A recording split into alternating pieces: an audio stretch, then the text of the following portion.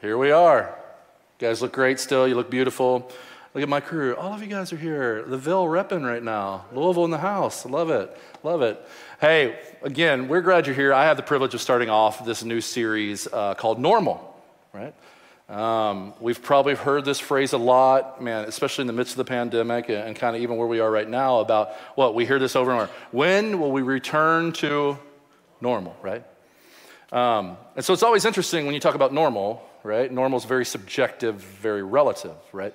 My normal is I'm a 41-year-old male who chose to work at a church, might be considerably abnormal for many people, right? My normal is 3 kids that range in age from 12 to 4.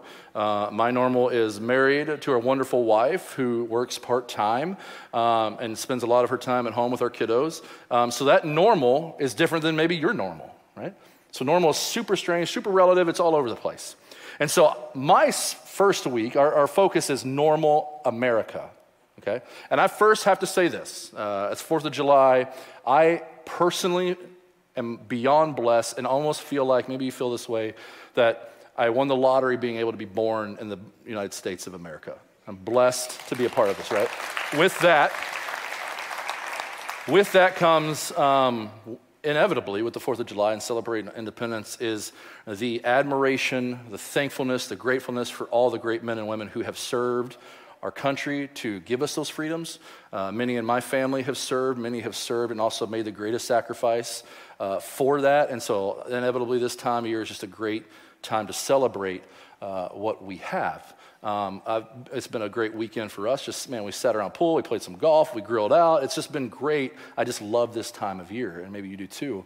And so as we talk about America and Normal America, what I want us to focus on today is this idea of culture versus kingdom. Okay, that with every country, every empire before, everything, it comes with a cultural backdrop. What culture essentially says is the most important thing. A culture comes with beliefs. I just stepped on a snap pop. That's amazing. It set me up. This is going to be hilarious. Oh, it's so great. Oh, sorry. I just like to have fun. This is enjoyable. I love it.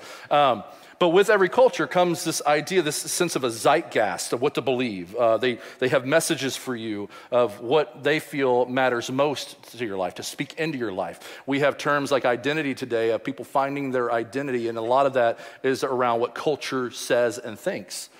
And so for us, for me, right, those in Christ, we have to understand we have dual citizenship, but that our utmost priority is our citizenship to the kingdom.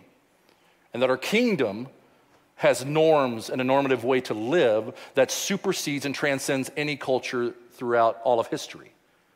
And what you'll find out is if you are one who clings to culture and identity through culture, that is a moving target constantly, right? That what culture speaks and preaches today might have been greatly different 10 years ago, 20 years ago, 30 years ago. But the culture of the kingdom is never changing. And so today I want us to kind of go down this route as we jump into this, as Paul has a struggle and tension with his church in Rome, as Rome has a cultural backdrop as well that many of his people in his churches cannot get away from. And there's this tension between, okay, do I live for culture or do I live for kingdom? And there's a tension there that we're going to look at.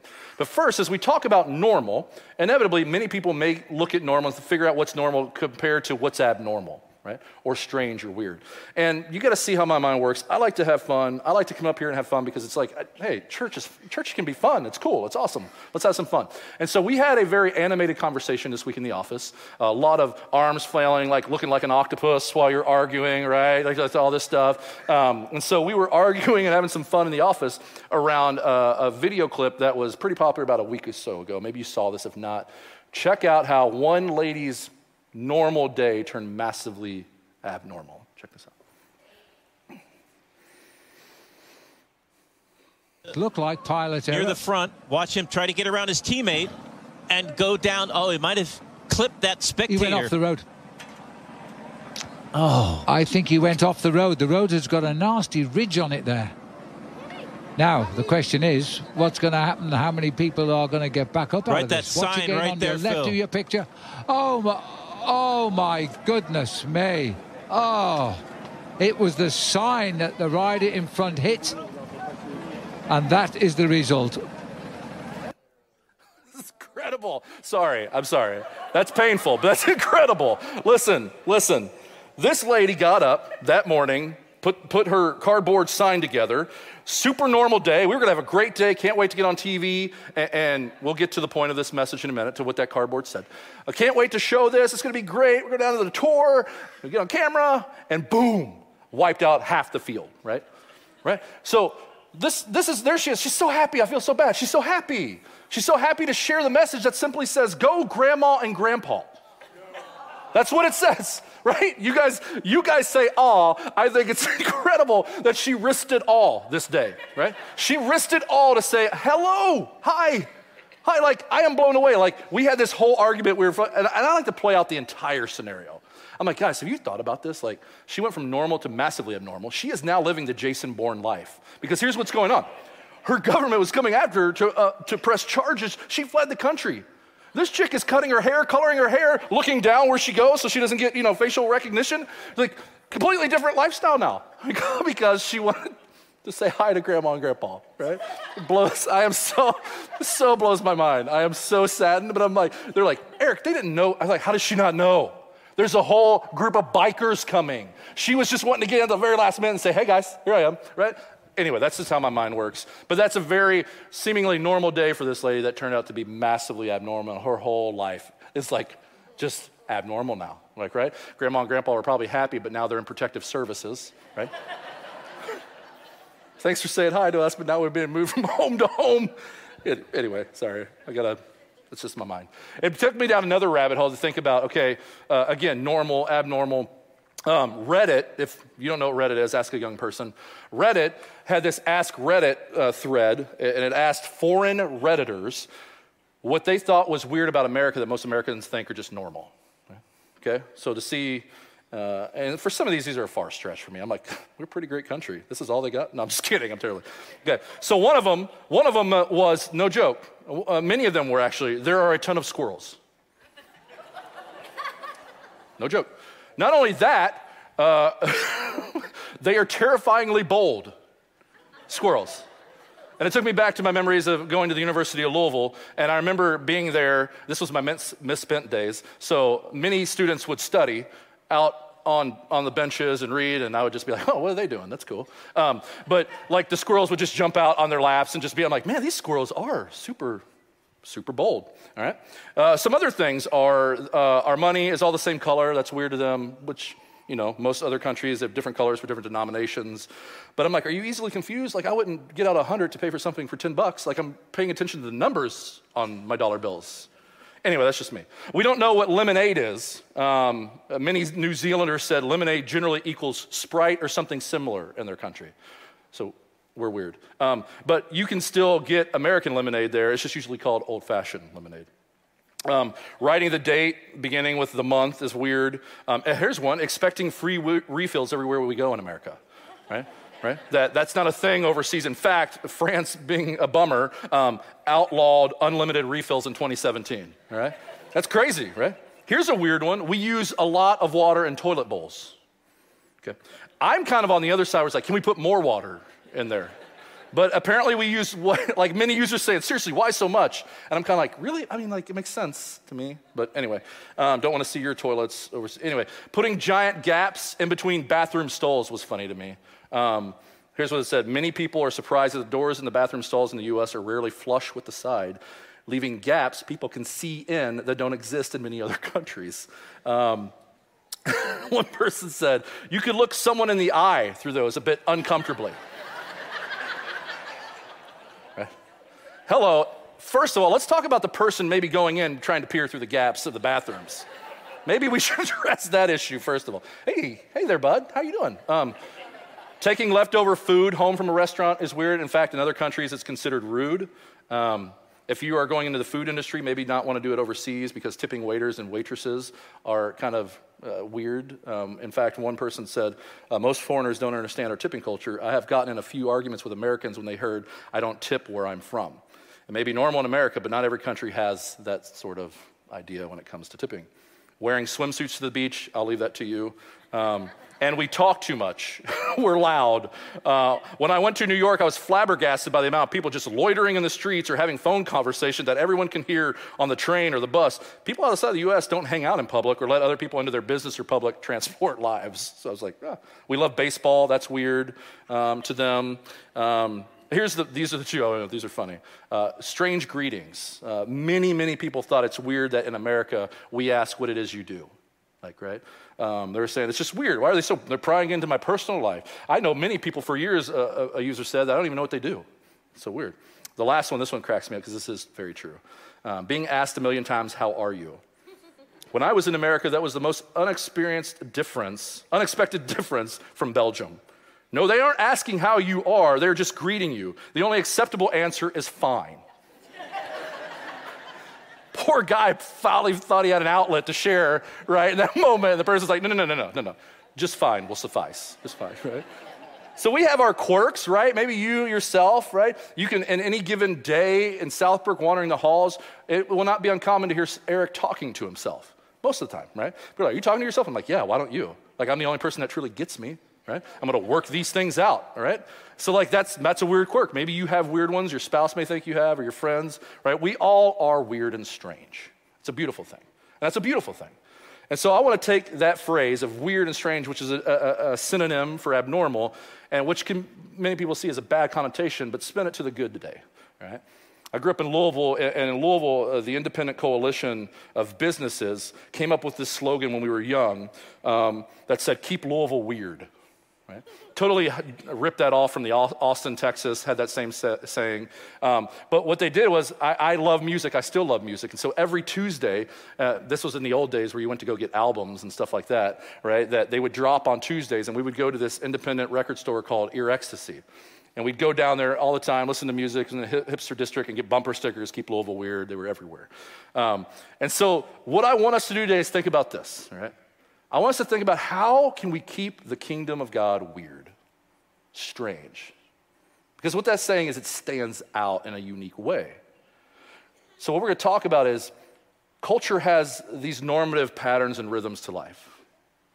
And the kingdom of God has its norms and rhythms and habits. And in fact, if you hold to the kingdom norms, in fact, most of the time, culture may think you're strange. Why would you do that? Why would you follow a man who was crucified and then 3 days later rose from the dead? Why would you give your life to that? Why would you follow after his ethics and moral code? It's strange. And on the other side, I would say if you're living your life by the mandates and the dictates of our culture, the kingdom's going to be, that side's going to look strange. And so I want us to think for a little bit. I didn't throw this on a slide. I was just writing these down in my office in the past couple of weeks. I want you to think about the culture that we live in, the backdrop of our lives. What you think our culture is messaging us on a constant basis, what are you think the beliefs of it, the tenets of our culture that has constantly been thrown our way to say this is what your life should be all about. Right? And again, that has shifted over time. It has shifted from the time I was young to now. And think about these things. I wrote some down, and I think, obviously these aren't exhaustive, but these are the things that jump out to me, that I believe that here in the Western world, our culture is about self-discovery, which inevitably leads to self-fulfillment, to fulfill the self, to find your truth and live it out. And again, you'll see how this is different from the kingdom, because the kingdom is about Christ's fulfillment in my life. Our culture is all about hyper-individualism. It's about moral relativism, about what you think is right. All right, that's good. You even hear that. Hey, live your truth, find your thing. Just don't infringe on other people. Right? We live in a time of sexual revolution, but also within that is sexual identity, that we are defined by our sexuality. At the same time, we are defined by our politics. We find our identity in the left or right. Materialism, affluence, power, status, image management. Here's one that popped up to me as I see more and more, right? The voices of culture are a variety of different things.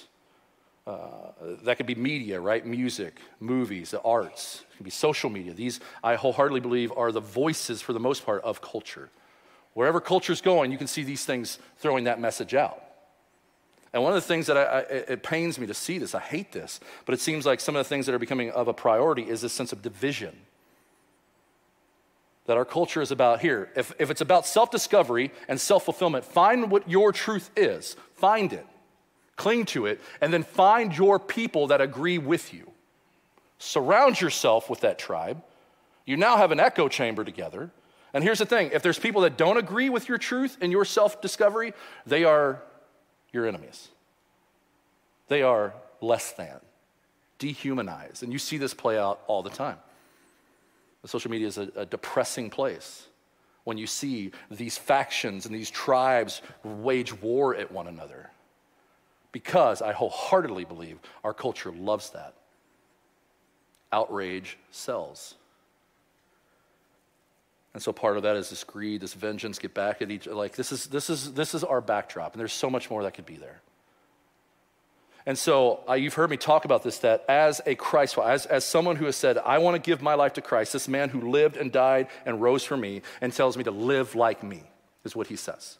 For me, right, that we have, as a part of that, a flesh and humanness we walk with, and I have a soul and a spirit that I walk with. These two do not get along great. And so culture is like this magnetized effect with my humanness that these things like to go together. Culture with its temptations and its messages, it's easy for my humanness to be like, yeah, I want to go that way.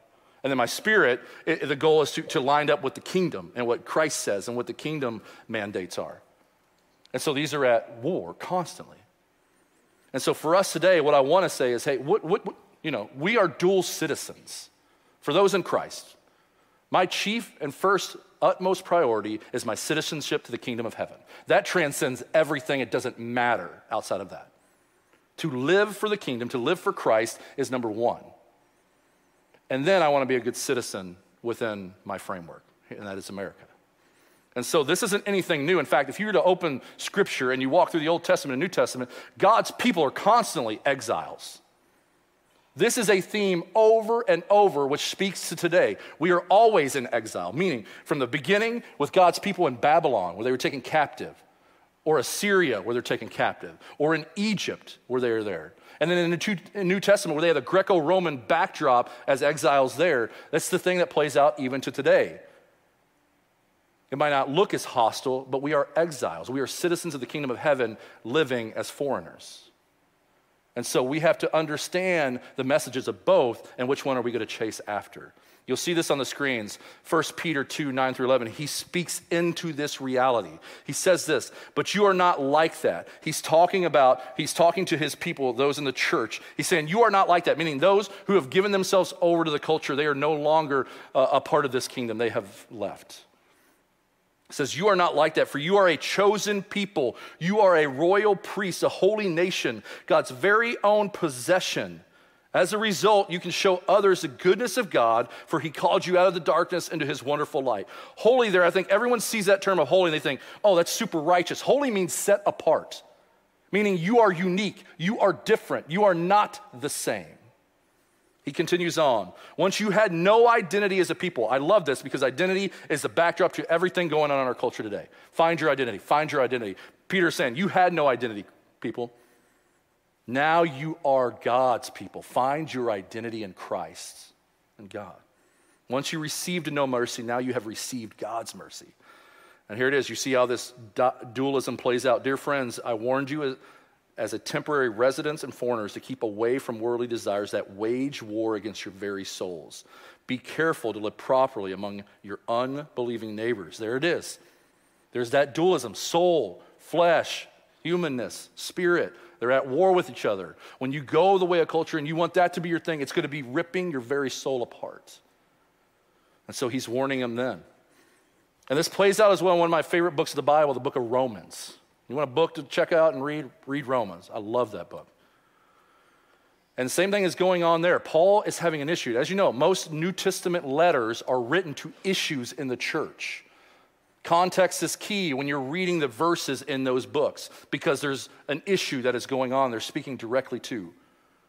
And in Romans, you have this interesting thing playing out. When Claudius was emperor of Rome, there were riots and issues coming throughout his city between the Jewish Christians and those who are not. And so what he chose to do was expel the Jewish Christians from Rome, those born or of the Jerusalem descent. So if you're from Jerusalem, that's your history. You are to go home.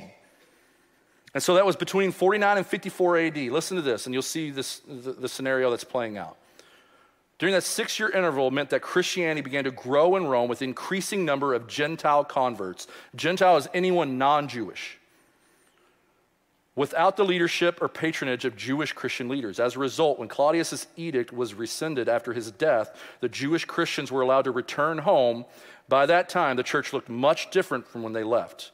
As a result, there were some significant issues Paul had to deal with in his churches.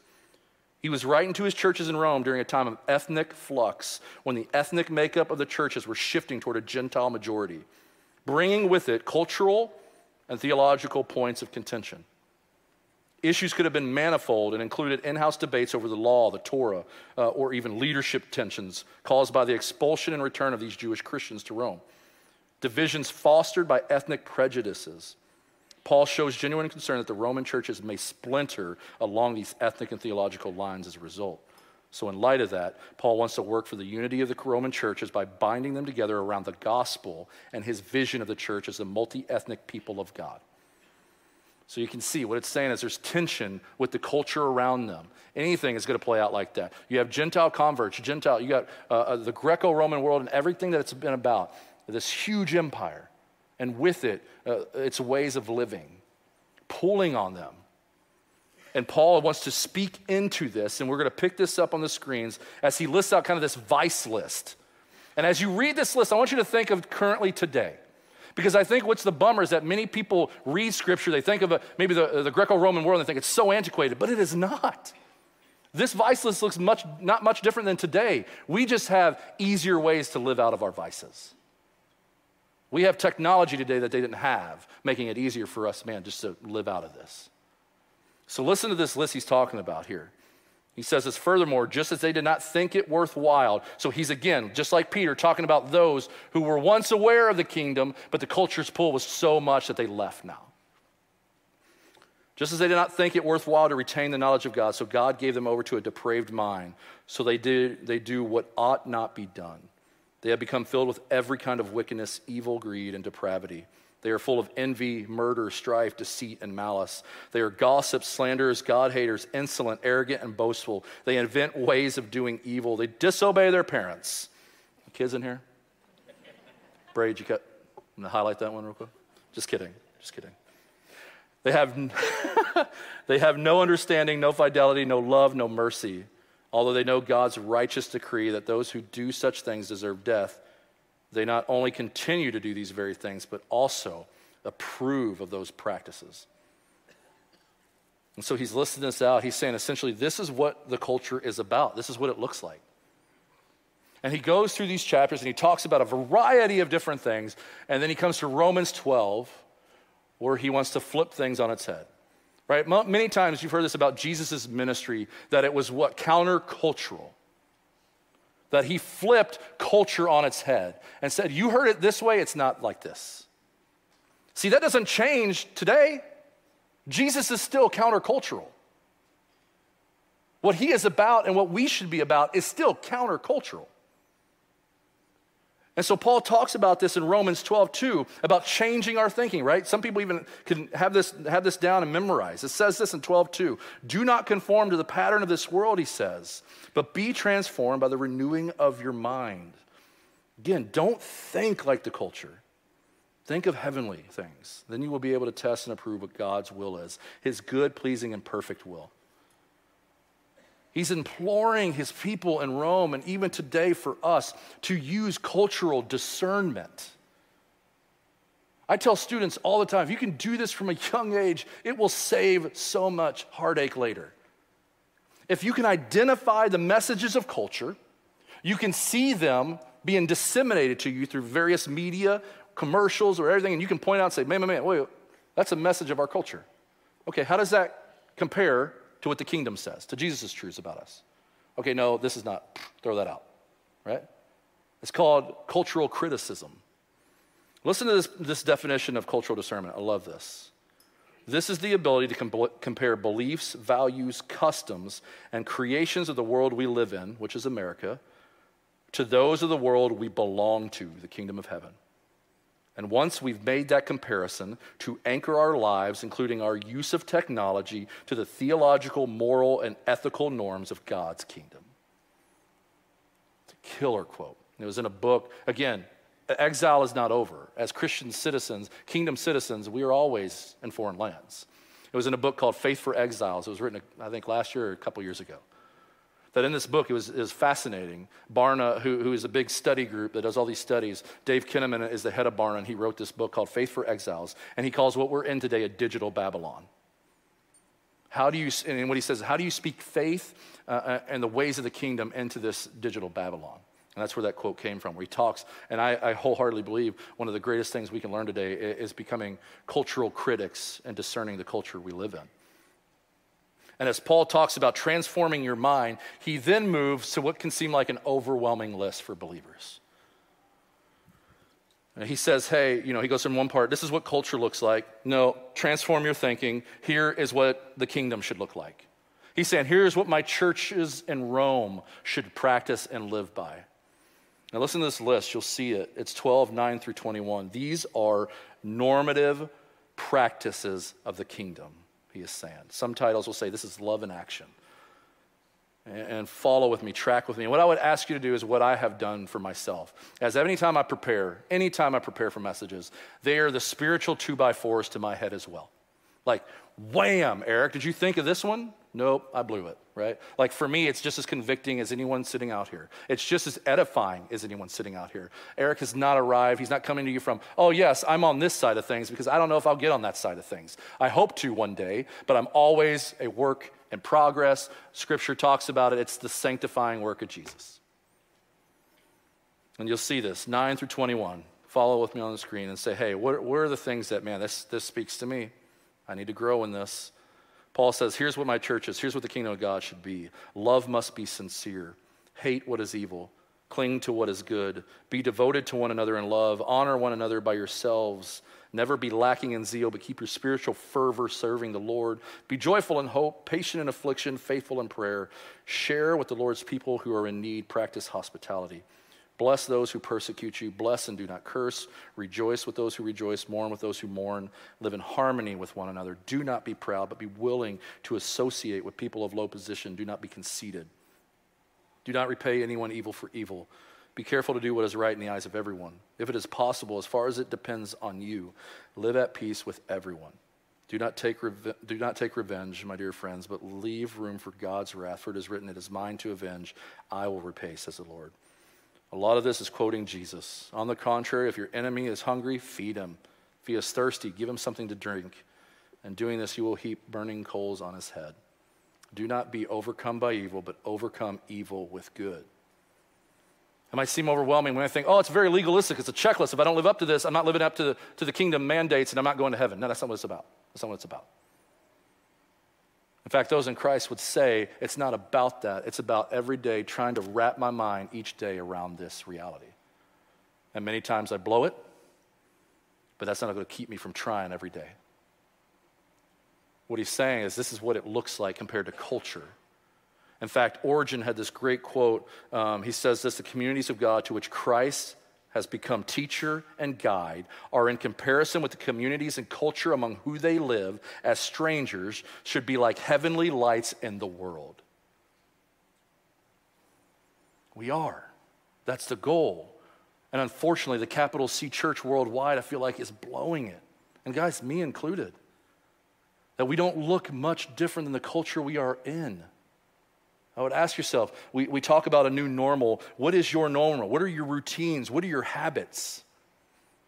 Because the only way to grow in this, to be culturally discerning, to grow in this, is to practice the 5 S's we talk about, what Jesus lived out. The Scripture, being one, a creature of Scripture, every day, being our minds filled of the message and the promises of Christ is the only way you're going to counterbalance the cultural messages. Being one who is wrapped in solitude, meaning you take time away, you remove yourself from the noise and allow us, and you get a time of prayer to communicate with God, to sit in his revelations and his wisdom. Healthy support groups, people around you who are like-minded when it comes to the kingdom. Service, getting outside yourself. We're going to see somebody who lives outside of herself and still does to this day in an unbelievable way. And significant events. This is the only way we're going to be able to do it. Because every day we are inundated with millions of messages every week. And if we don't intercept those with the messages of the kingdom, man, we're going to succumb. In fact, Origen says a person who does not hate the vices cannot love and preserve the virtues. Now, I'm going to put this on the screens, and I'm just a dork who likes lists. Maybe it's helpful for those who like lists. There's a lot here. So if you got, man, and it was so flippin' adorable last service. I had a 12-year-old girl, Morgan. She came up to me, she goes, I missed some of that list. I'm like, are you kidding me right now? I was like, you write this out? I'm like, that's amazing. And so I was just going with her and listing it out, and you'll see this on the screens. Dallas Willard, in his book, The Renovation of the Heart, talks about, again, those in Christ, it's about the renovation of the heart, reforming the heart. And that spills out not only in your personal life, your private life, but into your social life. And here they are. He's just rewording what we just went through. Letting love be completely real, abhorring what is evil, clinging to what is good, being devoted to one another in family-like love. In fact, Tertullian said, see how they love one another is what outsiders should be saying when they observe an authentic Christian family or church. Keep going. Outdoing one another and giving honor. This was so unique to the Greco-Roman world. Listen to this. Philosophers associated virtue with apathy, a deliberate lack of involvement with the care of others. You've arrived in their culture with wisdom and philosophy, right? When you do not care about what others are doing. You just don't care. It's not so in the church. Serving the Lord with ardent spirit and all diligence, rejoicing in hope, being patient in troubles, being devoted constantly to prayer, contributing to the needs of the saints, pursuing, even running after hospitality, blessing persecutors and not cursing them, being joyful with those who are rejoicing and being sorrowful with those who are in sorrow, living in harmony with each other, not being haughty, but fitting right in with the lowly in human terms, not seeing yourself as wise in a sense of prideful arrogance, never repaying evil for evil, having due regard for what everyone takes to be right, being again at peace with everyone so far as it depends on you. Never take revenge, but leaving that to whoever God may decide. Providing for needy enemies, not being overwhelmed by evil, but overcoming evil with good. My gosh, if you just said, Eric, I'm gonna focus in on 3 or 4. Are you kidding? How that will transform your social dynamic at home, at work. Good gosh, I just wish this played out a lot more. I wish I had played that out a lot more. And so when we talk about being strange and abnormal, living the kingdom way, you're going to look abnormal to the culture around you. And so what I would say is, let's keep the kingdom weird. Be strange. Stand out. Not in a way to bring acknowledgement to you, but because you love so boldly, you serve so just unequivocally, and that it brings attention to Christ. I think of so many people that are strange for the kingdom. Heck, Morgan, a 12-year-old, coming up to me asking for the notes of her message, that's strange. In a great way. Remember, this is good connotation. That's kingdom. I think of my friend Wilson, who's 64, who serves in SBK every week. That's strange. A 64, why would you want to do that every week and serve with little kids? It's incredible. The kingdom oozes out of him. And I want to introduce you to a friend of mine named Claire Brown. Maybe you got to get introduced to her last week. Levi pointed her out in the crowd.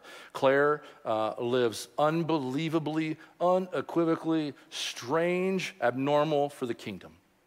And what you're going to see in this video is you're going to meet her. And what's amazing about it, she grew up in Centerville, grew up here at Southbrook, but all she said was this: God, please use me. And look at the incredible ways God is using her in South Africa. Watch this video, please. Growing up for me, normal would have been born and raised in Centerville. Went through Centerville Public Schools, Centerville High School. Started attending Southbrook when I was about 1 year old. Went through Epic, went through student ministries, and just fell in love with the Lord here at Southbrook. Really, my foundation is here.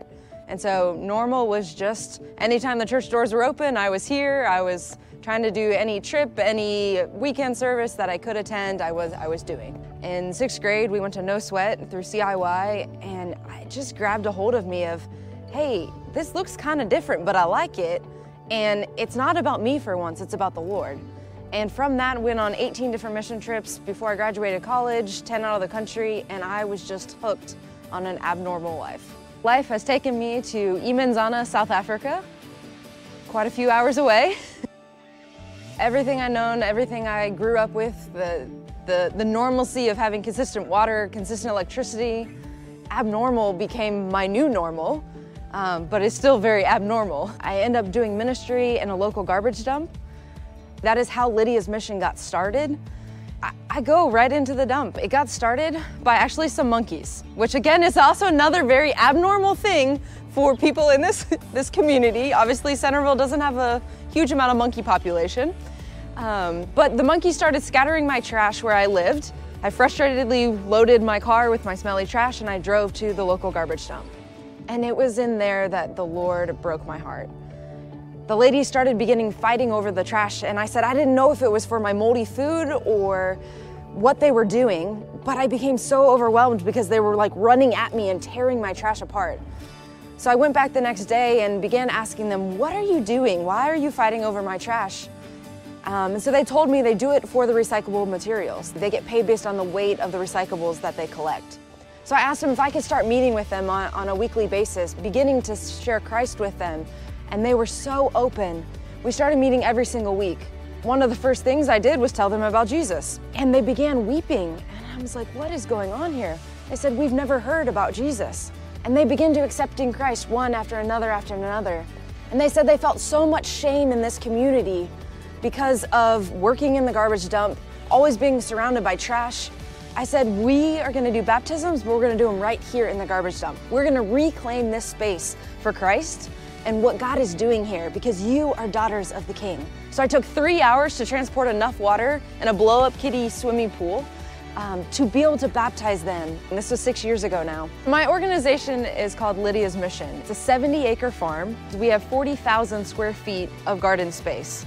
God led us to use these gardens as a way to continue to feed and make an impact in our community. We do a lot to meet the physical as a way and as a door and opportunity to meet the spiritual in our community. So through that, we've been able to feed at 8 different Hope Centers, feeding sites, 1,600 kids a day. The Lord has led me with and given me the knowledge and the skills to have 1,500 chickens that we use to get eggs to help feed the children at our feeding sites. God led us to start a sewing project with stuffed animal toys that was another way to generate income to be able to support everything that the Lord is doing. I've been able to hire the staff for this ministry center out of the garbage dump, so they've gone from one extreme of their life to being employed full-time, being fed breakfast and lunch, provided transport to work, have a proper salary that they can care for their children with. So they have a new normal. God is moving in powerful ways. And what was so abnormal when I first started seems so normal now, of just following Christ, stepping out in faith, and just saying, God, use me.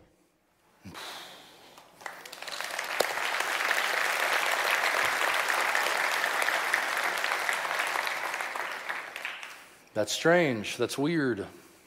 Cultures say, what are you uprooting yourself from everything you've ever known to go somewhere by yourself? The thing about Claire that is so amazing and unique is that she's not a part of an organization. Like Lydia's Mission is something she started. She went over, boom, by herself. And she'll tell you it was not perfect. Her upbringing was not perfect. She struggled like any other adolescent kid working out the cultural mandates with the kingdom. And what she's doing today, she'll tell you, she had no skill set. I love when she talks about this, that I didn't know how to sew. I don't know how to raise chickens. I don't know what to do. And that I just had to do it. And that's the beautiful thing when you say, listen, God, here I am, use me. He will. I love the quote. He doesn't call the qualified. He qualifies the called. And that's what he did. And he's doing incredible things with her. She'll tell you about her story of going to Ethiopia at first, and it was miserable. She was deathly sick a couple of times, had to be care flighted. And it was like, God, I don't need to be here. And so we're going to move. And now, just, I don't want to keep sharing it. It's just really cool. She's absolutely inspiring to me.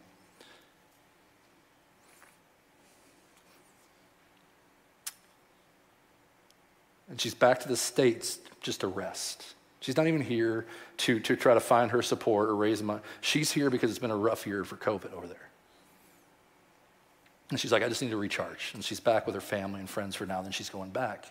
And I said, Claire, here's the deal. I know your story. I love your story. I want to share it. I'm with you, like I'm an online pastor at times, and she's tuning in every weekend from Africa. I'm like, if I can do anything, I just want to connect people to your mission. And so that's what I want to do. Out in the atrium, you can meet Claire and what they're doing. While she's here on vacation with her family, here are the incredible things God is doing, because she's a young lady who said, God, here I am, use me. And that's what it's about. I don't, like Erik lives among culture. I don't care as the prevailing winds of things change. I just want to say, hey, here I am, use me, God.